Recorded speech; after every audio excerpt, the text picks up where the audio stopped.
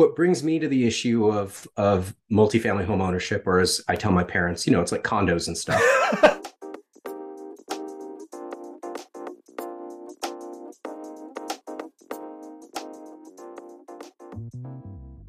Welcome to episode 3 of Housing After Dark. I am Alex Shaffrin. Every episode of this podcast is special, and everybody who appears on the podcast means something to me, either personally or through the work that they do. But this episode is a bit different because for the first time, it features work that I'm doing, and not work that I've done in my past, but work that is a current part of Shaffrin Strategies, my consulting firm, and a partnership that we have been building with California community builders for the last year and a half.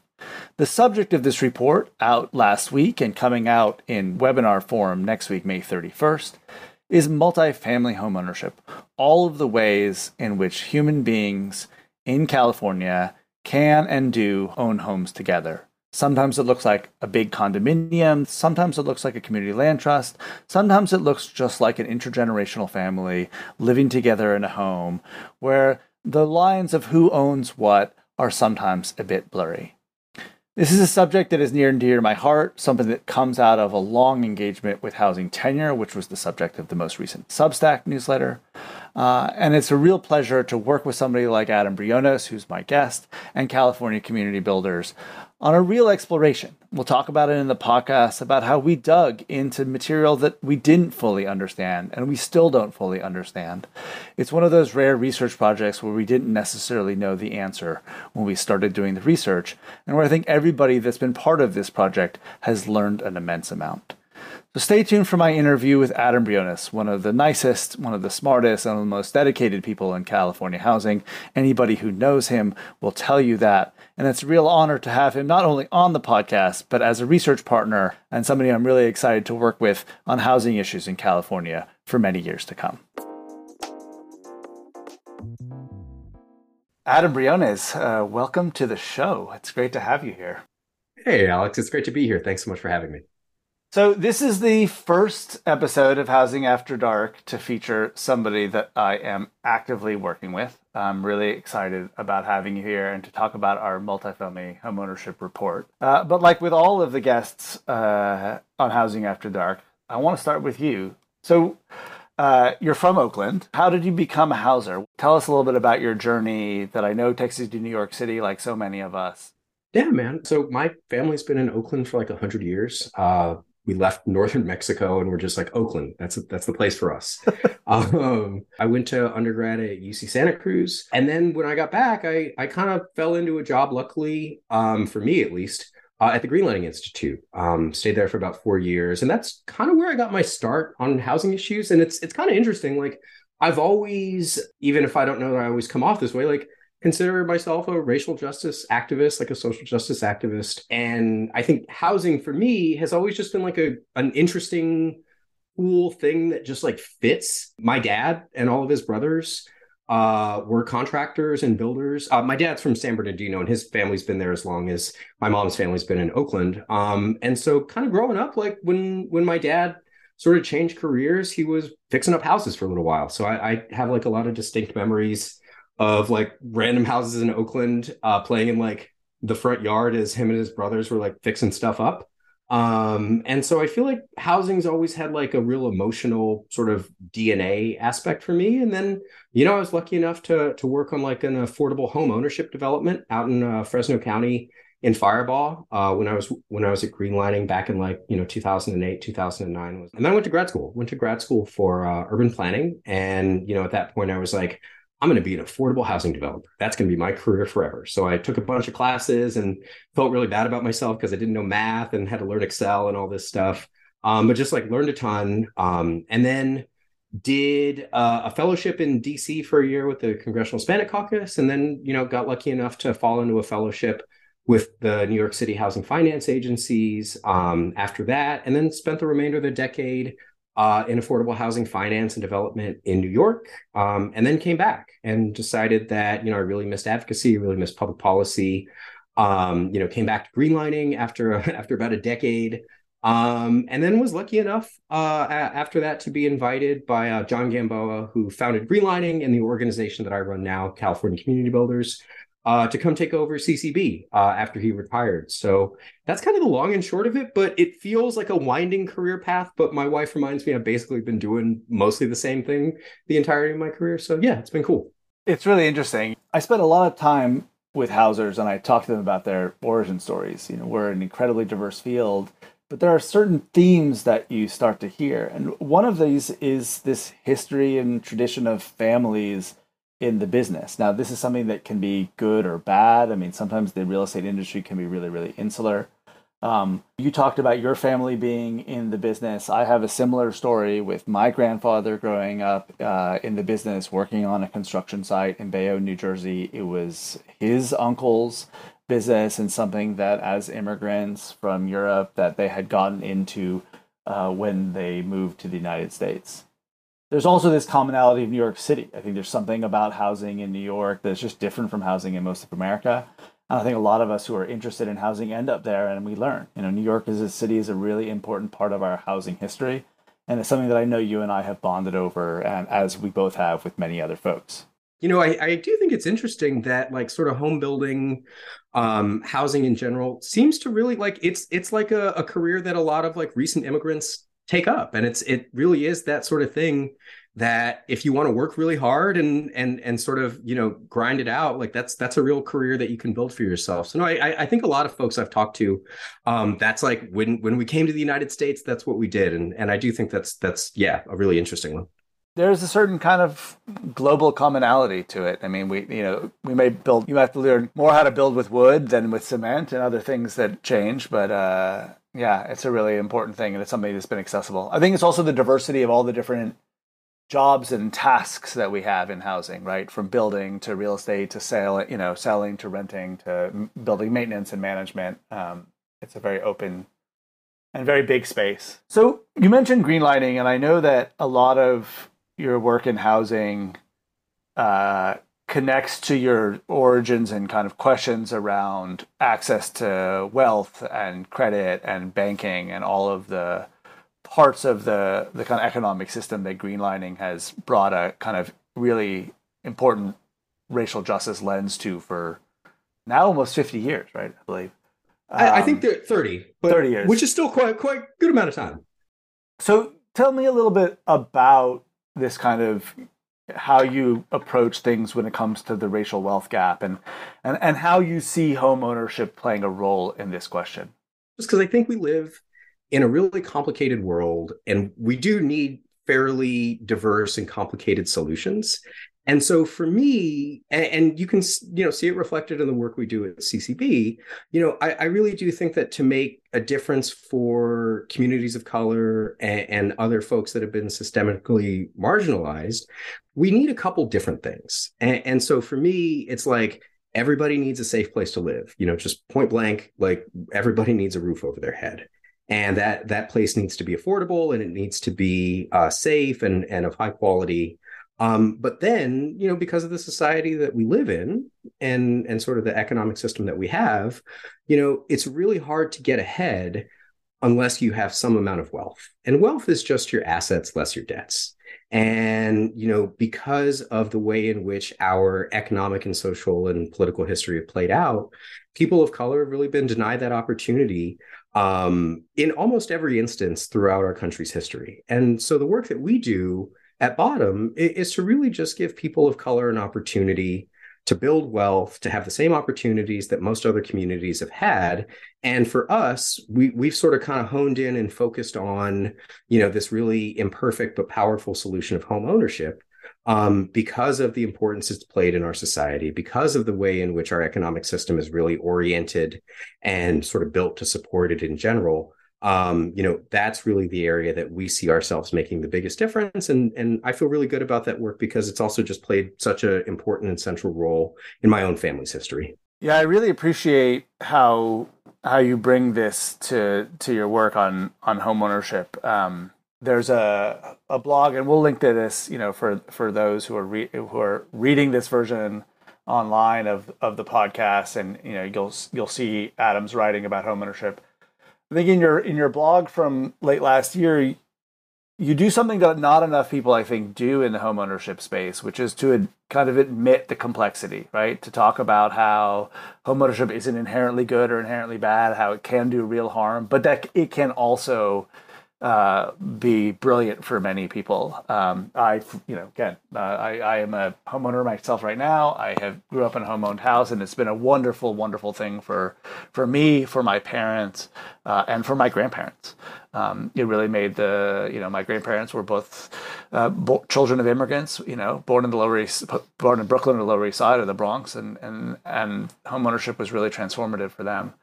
But you're not shy about admitting the challenges. How did you get to this point where you were able to talk about homeownership or talk about these things without either having to paint a rosy picture of it or always being kind of overly critical and overly negative?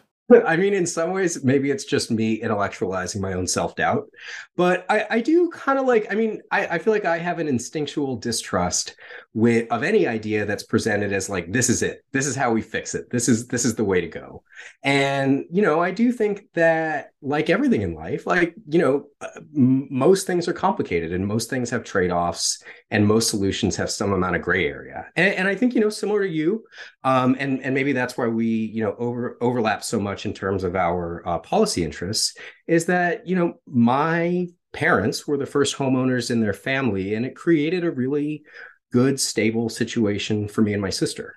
I think if you look broadly speaking, especially at the past 20 years and that period in 2008, 2010, there are a lot of people that didn't have a good experience with home ownership. And I think that's really important to acknowledge. And it really does a disservice to the work that I do, you do, and a lot of people do to pretend like we have like this perfect solution. But I do think that overall, when we think about, what it is that builds wealth in America that people have access to and that provides, the most benefit with the least risk and is actually borne out and is borne out, in reality in terms of like real tangible benefits, I can't find anything better than home ownership. And I think to me, it doesn't, detract from the overall benefits to acknowledge the drawbacks of it and to acknowledge the way it doesn't work. And I think, I can think of a lot of people that don't support home ownership, or at least don't support it as a broad-based public policy, that I agree with, and that I think bring up a lot of good issues that need to be solved. And I think that the only difference is that for them, that's kind of just where the conversation ends, and they put forward other policy solutions. And for me, it's like, okay, let's identify and acknowledge those defects and those problems, and then let's fix them, and let's make it as good as it for people of color as it has been for everybody else. Yeah, I couldn't agree more. And this has, been a huge theme, I think, in a lot of my work. We have a tendency in America to create these programs or create these massive projects like homeownership or suburbia or whatever you have it. And we do it in a really racist way, or we do it in a really environmentally insensitive way, or both, like the production of suburbia. And so people recognize that and they rebel against that and they push back and they critique. But instead of just replacing that with a less racist and a less environmentally insensitive version of the same, getting the good things out of it, we kind of blow up the system, right? And then it becomes this big ideological fight between homeownership is good and then homeownership is bad, and it doesn't get to the fact that if we just fix the system and made a homeownership system that was less racist and that was less environmentally exploitative, that we would be able to produce some really great things. When I went out to start researching the road to resegregation, it was the same story. The foreclosure crisis was the same sort of story of like just creating another racially unequal part of the housing system. And it was a reaction to the post-war era, which was also dysfunctional and also really racist. And that was really just sort of sad to see history repeat itself in just a very different geography. Deep out in Antioch and various other places, as opposed to in inner city America. So the other thing I've always appreciated about your perspective on homeownership, which is why I think you and I now work together on this project, is I think that we both appreciate the diversity of homeownership types. That homeownership is really can be and should be a lot of different things to a lot of different people. It's not just single family homes and suburbia. There are a lot of different ways to own a house. And there's a lot of different ways, I think, to create homeownership, which is what I think brought us together around multifamily homeownership. So before we get too much farther on this thing called multifamily homeownership for our audience, how do you define multifamily homeownership? What does it mean for California community builders? Yeah. So, we have a formal definition in the report, but to me, it's really when, two or more households, two or more families come together and own a share, a portion, or a unit in the same building that they all live in. So it can look a lot of different ways, but as long as we stick with that basic definition of two households, two families, two friends coming together, buying a portion of the building they all live in, for themselves, then I think that's something that we can all kind of get behind as a definition. So this is a definition that's based on the number of families, right? Not the number of units. You can have multifamily homeownership in a single family home, correct?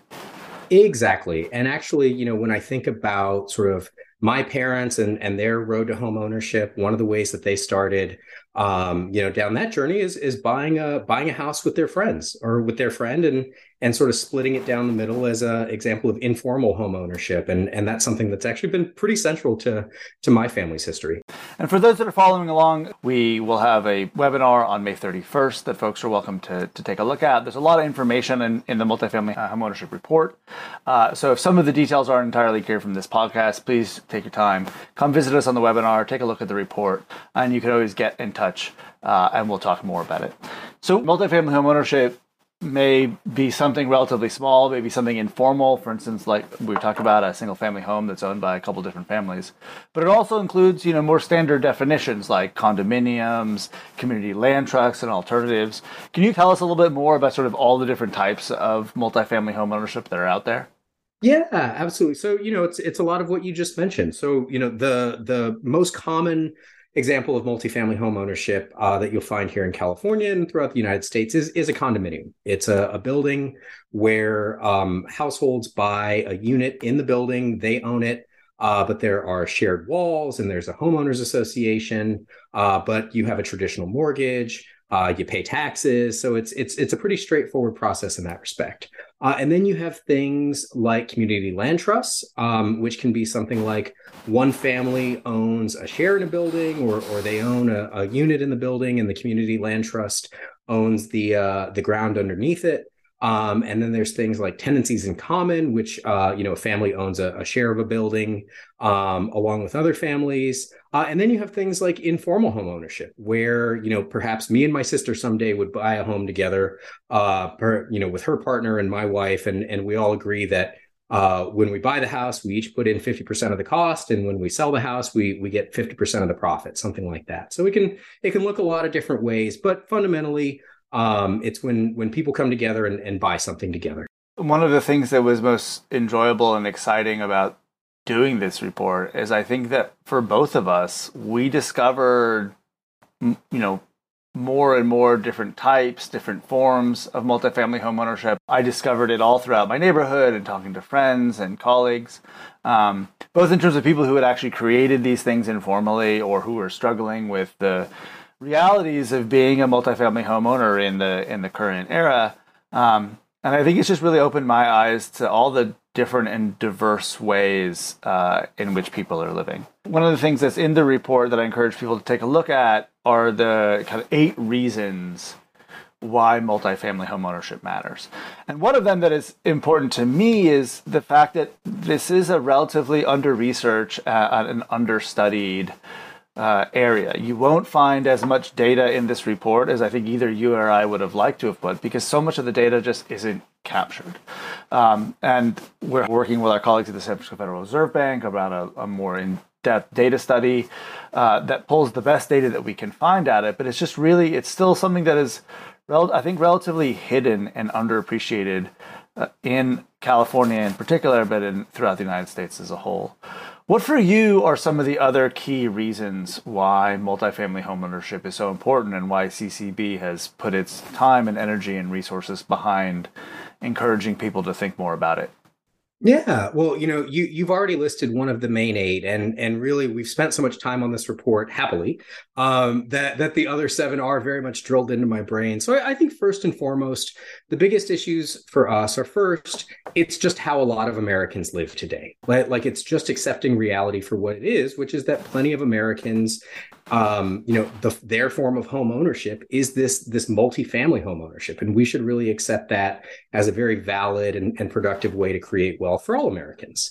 And then second, when you look at the national landscape, it's just really prevalent in communities of color. The Asian American community, the Black community, Latino community.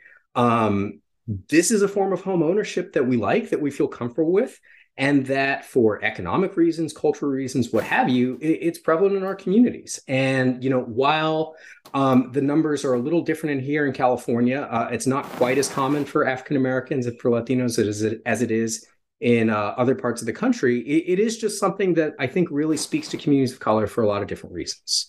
I think another big one for us is that it's a real key part of these conversations we're having around the path forward for California in terms of the housing crisis and in terms of land use reforms.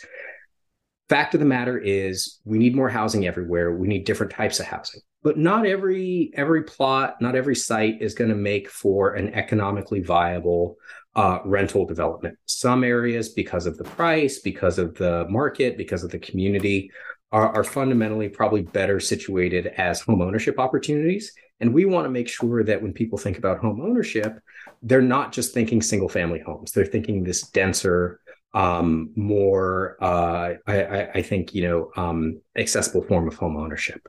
And then I think somewhat related to that is, like, as anyone who has spent even a minute in California's sort of housing policy ecosystem, these are contentious issues, and they tend to drive people who otherwise agree about social issues, about policy issues. They tend to drive them far apart. And we really think that this could be an issue that brings people together. We think it could bring together folks that are pro-housing production, bring together folks that really care about wealth building in communities of color, bring together people, frankly, who really care about the environment and who want to see more environmentally sustainable development, and frankly, business. Like, there are folks out there who want to build more houses, who want to build more units, who want to make more loans. Like, there's a way for most everybody to win in this. And we really want to see people come together in sort of a big tent issue, if you will, or big multifamily home ownership issue, if you will. And then I think, fundamentally, and this is very much related to why we think it's important for communities of color, multifamily home ownership units, that we see on the market today, and I'll just use condos as an example, they just tend to be less expensive. And there's nothing magic about it. These units are a more efficient use of space. When you're a family that's buying an MHO unit, you're not buying as much land, you're not paying for as much house overall. And so this gives an opportunity for folks that want to get into home ownership, that want to buy their home, but don't perhaps have the money or the ability to take on a mortgage for the traditional sized home, the traditional single family home. It gives an opportunity to have what other folks have. And we think that while there's no magic bullet, there's no one tool that solves every problem, that this is a really important tool to have in our state's toolbox around creating wealth, around providing home ownership for families. So, overall, we just think that there's a lot of great reasons, and many more that we didn't even get to highlight, is for people to be supporting multifamily home ownership. I really appreciate the emphasis at the beginning on how a lot of Americans are actually already living. One of the reasons why I was so excited to work with you on this report is that it's a report about types of housing tenure, which is something that we focus on. Tenure is that legal and cultural glue that binds us to our housing. And for those folks who want a little bit of a kind of housing tenure 101, the most recent Substack that was written on this is about housing tenure 101. So I just urge you to look through this. But so many times when we write ideas about types of housing that can make a difference in the housing crisis in California, or in the racial wealth gap, or in so many of our related housing issues, we're trying to sell a certain type of tenure. Oh, hey, this is, if only we would all do it this way. And that's not what this report does, right? This report starts with, hey, we're already doing a lot of these things. We're doing it informally. We may be doing it without a lot of support. It's hard to do it this way. It's not what most people are building or what most people are able to buy or what most people maybe know about. And I think that's such an important part of the vibe of the report, that it's really starting with the housing system that we have and asking questions about how we can make these tenures more available, more secure. Some of them are already, quote unquote, naturally more affordable, but they can even be made to be, I believe, more affordable. And as you said, I think that if we take this attitude, hopefully this approach around asking more questions about homeownership, about who owns homes, and finding different and diverse ways of making homeownership possible, it can be a bit of a unifier in divisive housing politics. After all, as you said, there's something in here if you believe land use regulations are a big part of our housing crisis, and if there's something in here if you believe community ownership is a big part of the solution to our crisis. And I know that those two groups are not always aligned, but I think both of them can benefit from our perspective on multifamily homeownership. So this kind of political unity question for me is something that I'm hoping for as a bit of an outcome in terms of what people can get from this report. For you and CCB, in addition to this, hope for unity, what are some of the other things that you're hoping that will come out of this report, and who are you hoping will really take a look and dig in? Yeah, that's a good question. And, I hope I'm not undercutting, sort of my own expertise in this issue is part of why we took this report on and part of why we've spent so much of our own organizational time and energy working with you on it is we needed to educate ourselves. Like before we can educate our community, before we can educate stakeholders, I needed to make sure that me and my colleagues at CCB really understood this issue. I was not born an expert on multifamily home ownership. If you would have talked about it, and I'm sure when we first started talking about this report, in my head, I was just like, great, we're going to write about condos. But through this report, I really got a chance to learn a lot more about condos, which is not something I had an insane amount of expertise on, but also the other ways in which people can own homes together and the other opportunities we have around community land trusts, around tenancies in common, around informal multifamily home ownership. And so first and foremost, it really was making sure that as we advocate for these issues, CCB can have expertise and can be as educated as possible in the things that we think are very important, that we understand are very complicated, and that we won't ever say, we know everything at all times. So that was number one. And then number two, I think while, as you and I have, mentioned, housing politics, housing policy in California is divisive. People argue. It can be intense. But I think there's a lot of reasonable people out there. I think there's a lot of reasonable people out there who are looking for solutions. And my hope is that, especially for those folks that are in politics and in public policy, advocacy, and organizing, that they can take a report like this. And even if they don't read all 96 pages of it, they take bits and pieces that really speak to them. They get curious about some parts maybe they weren't as familiar with. They think about how it can apply to their own work, be it in housing production, be it in wealth building, be it in environmental justice, and think about maybe this document is something that helps them in their work, maybe perhaps helps them think about their issues a little differently or is additive to their work. And then also helps them perhaps think about ways in which they can come together with other folks who may not agree on everything that they work on, or who may not be in the exact policy area they are, but who perhaps would be good allies on this specific issue. So that's number two. And then number three, one of the things we want to make sure that we always do at CCB is that we're educating ourselves, we're educating other, policy and political leaders, but that we're also educating our community. At the end of the day, if community, and specifically communities of color, don't understand the work that CCB is doing, don't understand these broader issues around housing, home ownership, and wealth building, then what are we doing it for? And I think at times you can really see the impact of leaving people of color out of these very important policy discussions, making it so that we're on the table, not at the table of policymaking. And so my hope is that, and I think we have, modestly, created a document with your help, Alex, that lays out what, from a certain perspective, could be a complicated policy issue, could be a complicated housing tenure issue, in a way that's hopefully as plain English as possible, and in a way that is something that like my mom understands, that my dad understands, that my cousin who's a 21-year-old welder, even though I probably am not going to get him to sit down and like read this report cover to cover, he'll get the 8 reasons. Like, and hopefully it'll maybe even make him be a little curious about some of the things that I work on, and about the way that he thinks about housing, because he's getting to an age where he's thinking about what home he's going to buy, and maybe he's gonna leave the Central Valley and move closer to work, and maybe this is an idea that could be attractive to him. So those are the three areas: educating CCB, educating other policy, political, and advocacy stakeholders, and then educating the communities that we advocate for. I can't say enough about how wonderful it was, and sadly kind of rare as a researcher, to engage in a project, especially a project that has a client and that has a little bit of funding behind it, and that is really so open-ended, where both parties, I think, were really committed to learning and opening our eyes from day one. And I think we both learned a ton on this.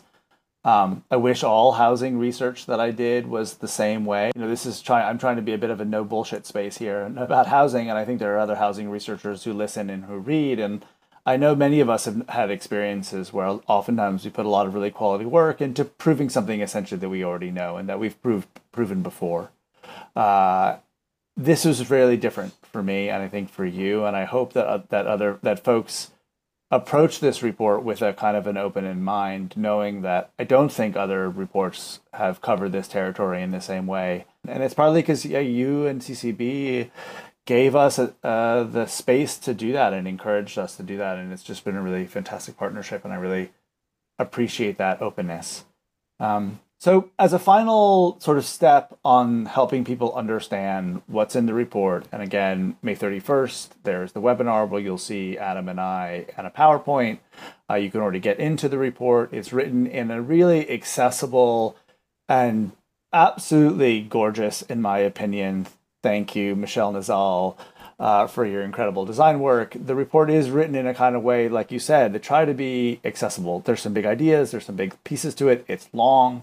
But I'm hoping for folks to even just have a time to pop in and bounce around a little bit, that it will help them start to see housing and homeownership and community ownership in new and in different ways. What are for you some of the kind of highlights? Is if there's a few slides you think that people should look at, if there's a few facts you think people should know, beyond the 8 reasons, which I believe is in slide 3, right up at the top. What else should people dig into the report in hopes that they're going to find? Yeah, absolutely. So, for me, I think the things that are most interesting is, first, like, I think you and the CCB team, because I really don't want to claim too much credit. Like, I think I spent most of my time focused on the cover graphic, and it was really you and our colleagues at CCB that wrote the thing. But I think for me, one of the more interesting things that I think we did here and that was accomplished is breaking this into different buckets around the kind of economics of multifamily homeownership. So we have the market rate section, and that's primarily focused on condos. And then we have the capital A affordable income restricted section focused on CLTs and other areas. And then we have the more informal side, where really just thinking about people that come together in, as you would guess, a less formal structure to buy a home. And so for me, what came out of that was really interesting is how we pay for all this stuff. So really thinking through on the market rate side, like, do banks want to lend for this type of product? And what's the mortgage situation like? And is it more expensive to get a mortgage for this type of thing? And how do banks think about underwriting for a mortgage for multifamily homeownership versus a single family house? And then on the affordable side, thinking through like what funding like really exists to build this stuff and what's available. And sneak preview, there's not a lot of money out there. And then on the informal side, really thinking through like, wow, this is something that I have actually heard anecdotally, more and more people being interested in, again, sort of having some examples from my own family's history and thinking through, kind of the dearth of information that's out there. And I think just the the opportunity for more study that has really kind of come out of this report around the informal multifamily homeownership issue, and then looking at some of our recommendations. There are plenty. Really thinking through, for me, the thing that comes out, because I've seen more and more in the news, things around condo defect issues, which I think are very important. But this idea that we ask people that come together to own a building together, like once the building's built, once the units are sold, it's sort of like, the government and the lender and the private sector are just sort of like, kind of pat you on the back and say, I hope it works out for you. And really thinking through, do we manage these buildings right? What are the guardrails we put in as a government, as a society for people that come together to do this? And what are the ways we could maybe do it better? Because I think one of the things that we've seen, unfortunately, around the country is that when things like homeowners association and groups of folks owning things together, when things don't work out, they don't work out in a fairly spectacular manner. And so I think that there's both more research, more policy, and just more thinking in general that could be done around how we structure these shared ownership situations. What could we do better? What could we learn from other places? And so to me, that's a really exciting opportunity that came out of this report. It is fascinating and a bit terrifying when we dig into some of the challenges that multifamily homeownership situations, the system that is out there that's designed to support these households is thin. It's undersupported. It's just not quite. If our goal is to really ensure that these types of housing tenure and these types of homeownership are safe and secure and beneficial to folks, we just don't have that support network out there. And I think that's, for me, in some ways is it's gotten me thinking about, what does a supportive homeownership system look like beyond some of the sort of basic pieces we have inherited from the post-war era, right? Some of the basic guarantees, we think, certain types of financing, we have the mortgage income tax deduction, we have pieces of the support system that are out there. We have a HUD homeownership counseling system. There's a lot of very trained realtors out there, and I think we should have a realtor coming onto the show at some point, hopefully soon here at Housing After Dark. But does it all add up to a system that supports a very diverse set of homeownership types in the United States? And that's what I'm hoping that folks can really take from that, especially folks who are experienced in this world. I think if you're new to housing, or if you're new to thinking about homeownership or housing tenure, I think hopefully there'll be a lot of really interesting things that you might not have thought about in terms of how housing is owned. But if you're somebody who's been a realtor or a builder or in the real estate industry or a homeownership counselor, I hope that you see and hear and are willing to work with us in partnership on kind of designing that supportive system. I mean, there's a lot of really important opportunities out there for community-based organizations, nonprofit groups, affordable housing developers, community land trusts, realtors, small builders, large builders, and even major investors, I think, to be able to participate in a more supportive multifamily homeownership environment that really just, makes not only the American dream and certain types of homeownership available to folks, but makes it more secure for those who already have it. And I think creates a lot of interesting opportunities in the middle. I mean, one thing we don't talk about maybe enough in this report is how multifamily homeownership can also be a really great way of providing ample and affordable rental opportunities for folks. These things are not mutually exclusive, but there's some work to be done. We talk a little bit, for instance, about some of the Fannie and Freddie rules, Fannie Mae and Freddie Mac, the government-sponsored entities who play a very important role in the housing market by buying mortgages from the mortgage originators like banks, often will have limits on the percentage of condominium units that can be rented. And while this makes sense on the one hand, if it's homeownership versus rental, we know that that's a politics that doesn't work. Trying to find a way in which we have that fluidity and we have that diversity of tenure, and both are secure and both are if that's the type of tenure that works for you, that both of them are available. But I'm hoping folks that have experience in the real estate industry will see some possibilities for them and for the rest of the industry to maybe do things a little bit differently with regards to multifamily homeownership, but there's a lot of real opportunity to grow businesses, and while we're also at the same time growing the number of homes that are available in this way. One of the things, as you know, is when we talk to people about this report, people always want to kind of get down to the brass tacks. Okay, so what should we do? It's great. Thank you for teaching me all about multifamily homeownership and all of its challenges and opportunities. What for you are some of the things in the report, some of the next steps in terms of actions that folks can take? And this is whether it's research or policy advocates or industry itself. If we're going to realize some of the dreams in this report, what do you think that we need to do? Yeah, no, and this is another area where I think the collaboration has been really good between CCB and Shafran Strategies, because I think you really pushed us to get away from this just X plus Y equals more condos, co-ops, and tenancies in common, and to really think a little bit bigger about the kind of ecosystem in which all this stuff exists. And so I think first and foremost is we need more research. Like, what we don't know can hurt us.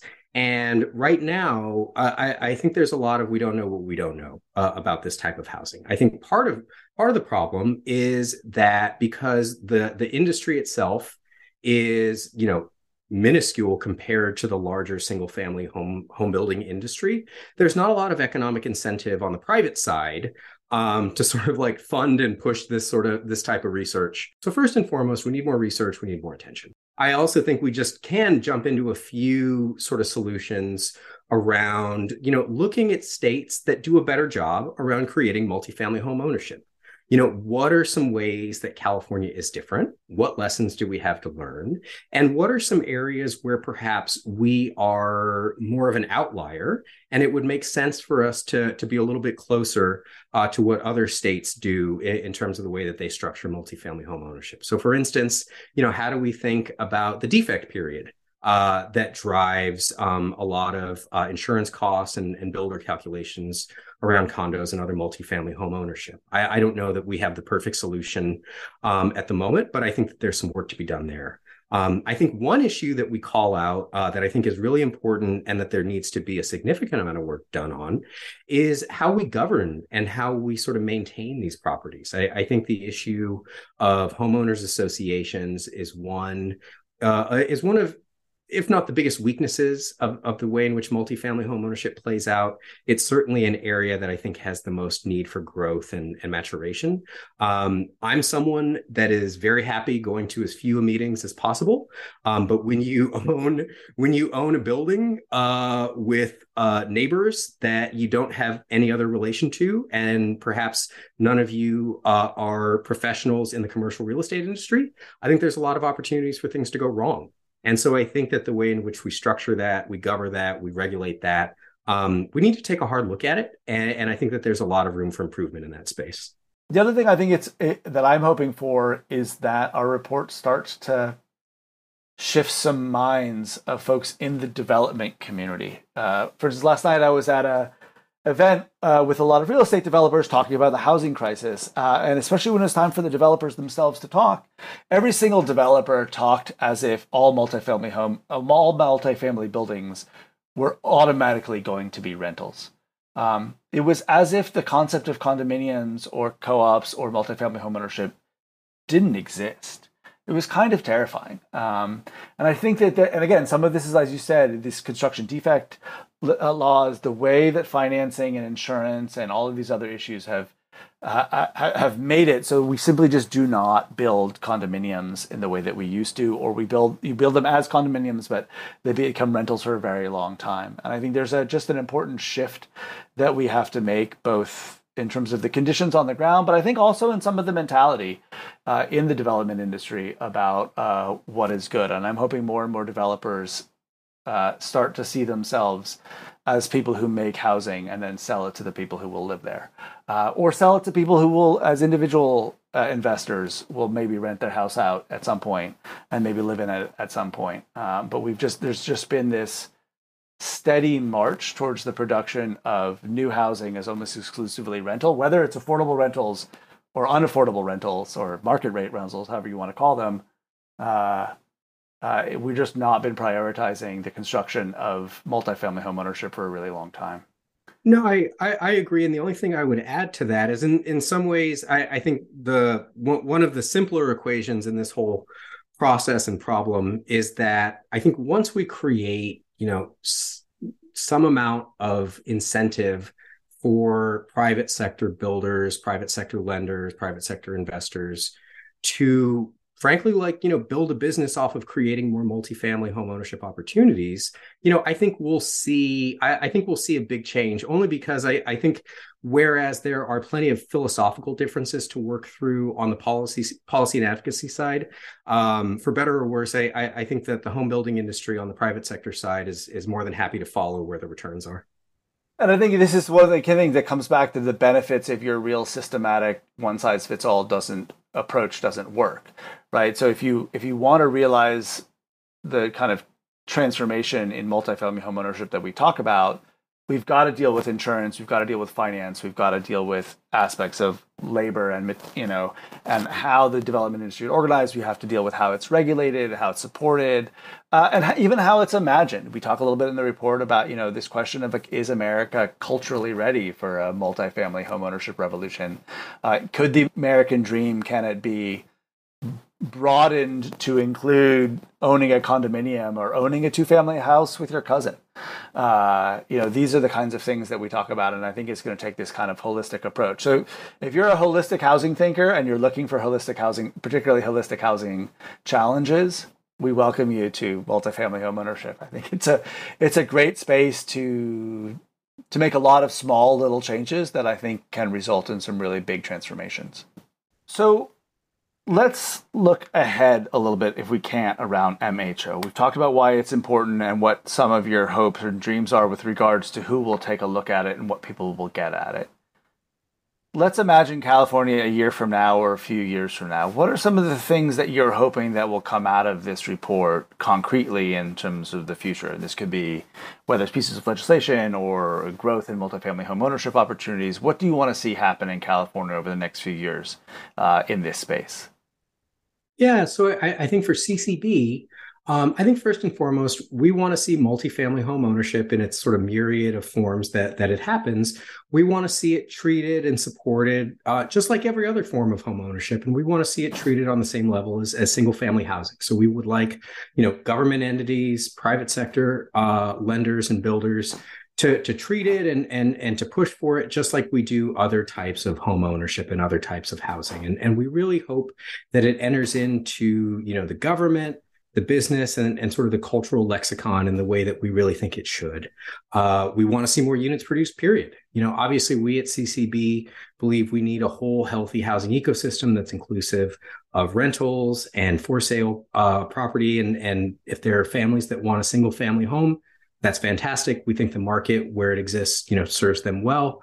But we think that for families that want to buy something that is shared with others, we don't think the market is there. We don't think that the government support is there. We think that there could be a lot more done in that respect. So we would just like to see those units produced. We would like to see those buyers treated as other buyers are. And we just want to see, this type of housing really be pushed forward as a society, because we really do think that if we're going to accomplish our sort of social equity goals, our climate goals, our transportation goals, that this type of housing, should it be treated as other types of housing, should it be supported like other types of housing are, could really be a great, really great opportunity for the state. I do want to come back on a final note to this question of the racial wealth gap and to some of your kind of initial motivations.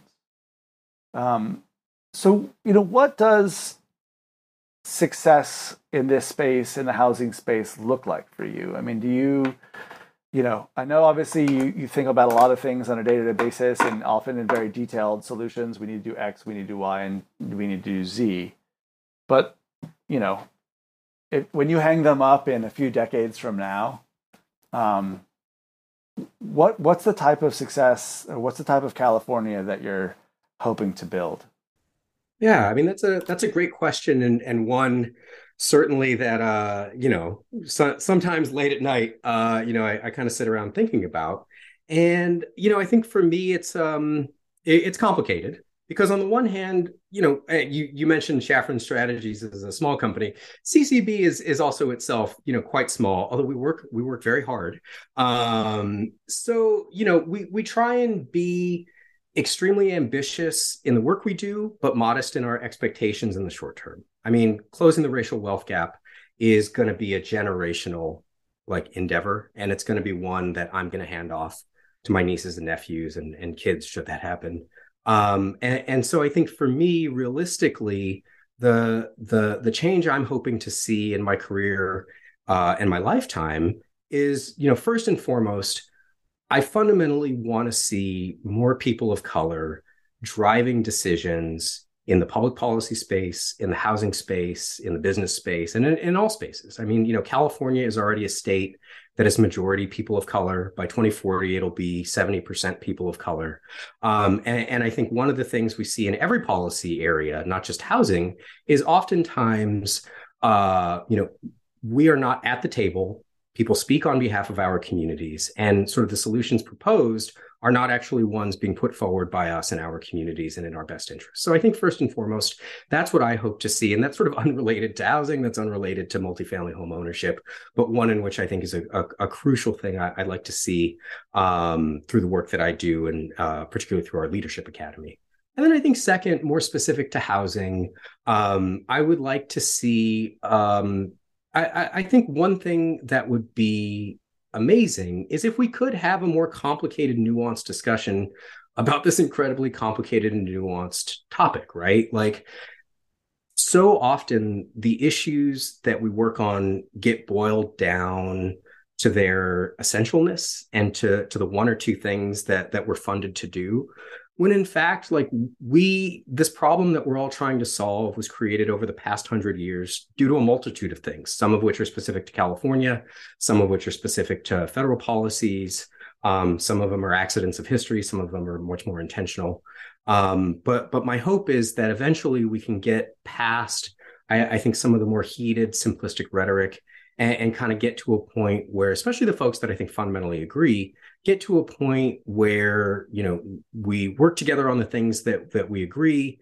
Where we disagree, we find sort of the good-heartedness on the other side of the table, and think through, be more curious about where those intentions and feelings are coming from. We treat a complicated problem with the attention and nuance it deserves. And then I think just on the more technical side, like, I honestly hope we can build more housing. Like, I honestly think that we as Californians, we, at least in my heart of hearts, embrace immigrants. We as Californians, want more people to come to the state. We want more people to come to our cities. We want more people in our neighborhoods. Like, people are good. Like, people are good, like, just fundamentally. And so I think to the extent that we are a welcoming, open state that everyone wants to come to and can come to, I think is the ultimate dream of California community builders. And to do that, I think everyone needs a place to live. People that were born here, people that come here, I think that they should be able to find a safe, affordable place to live, and hopefully, eventually, a place that can help them and their families build wealth. And to me, that's the real California dream. I think that sometimes saying that home ownership is the American dream, the California dream, what have you, is a little too simplistic. And I think what that dream really is safety, it's security, it's flexibility, it's happiness.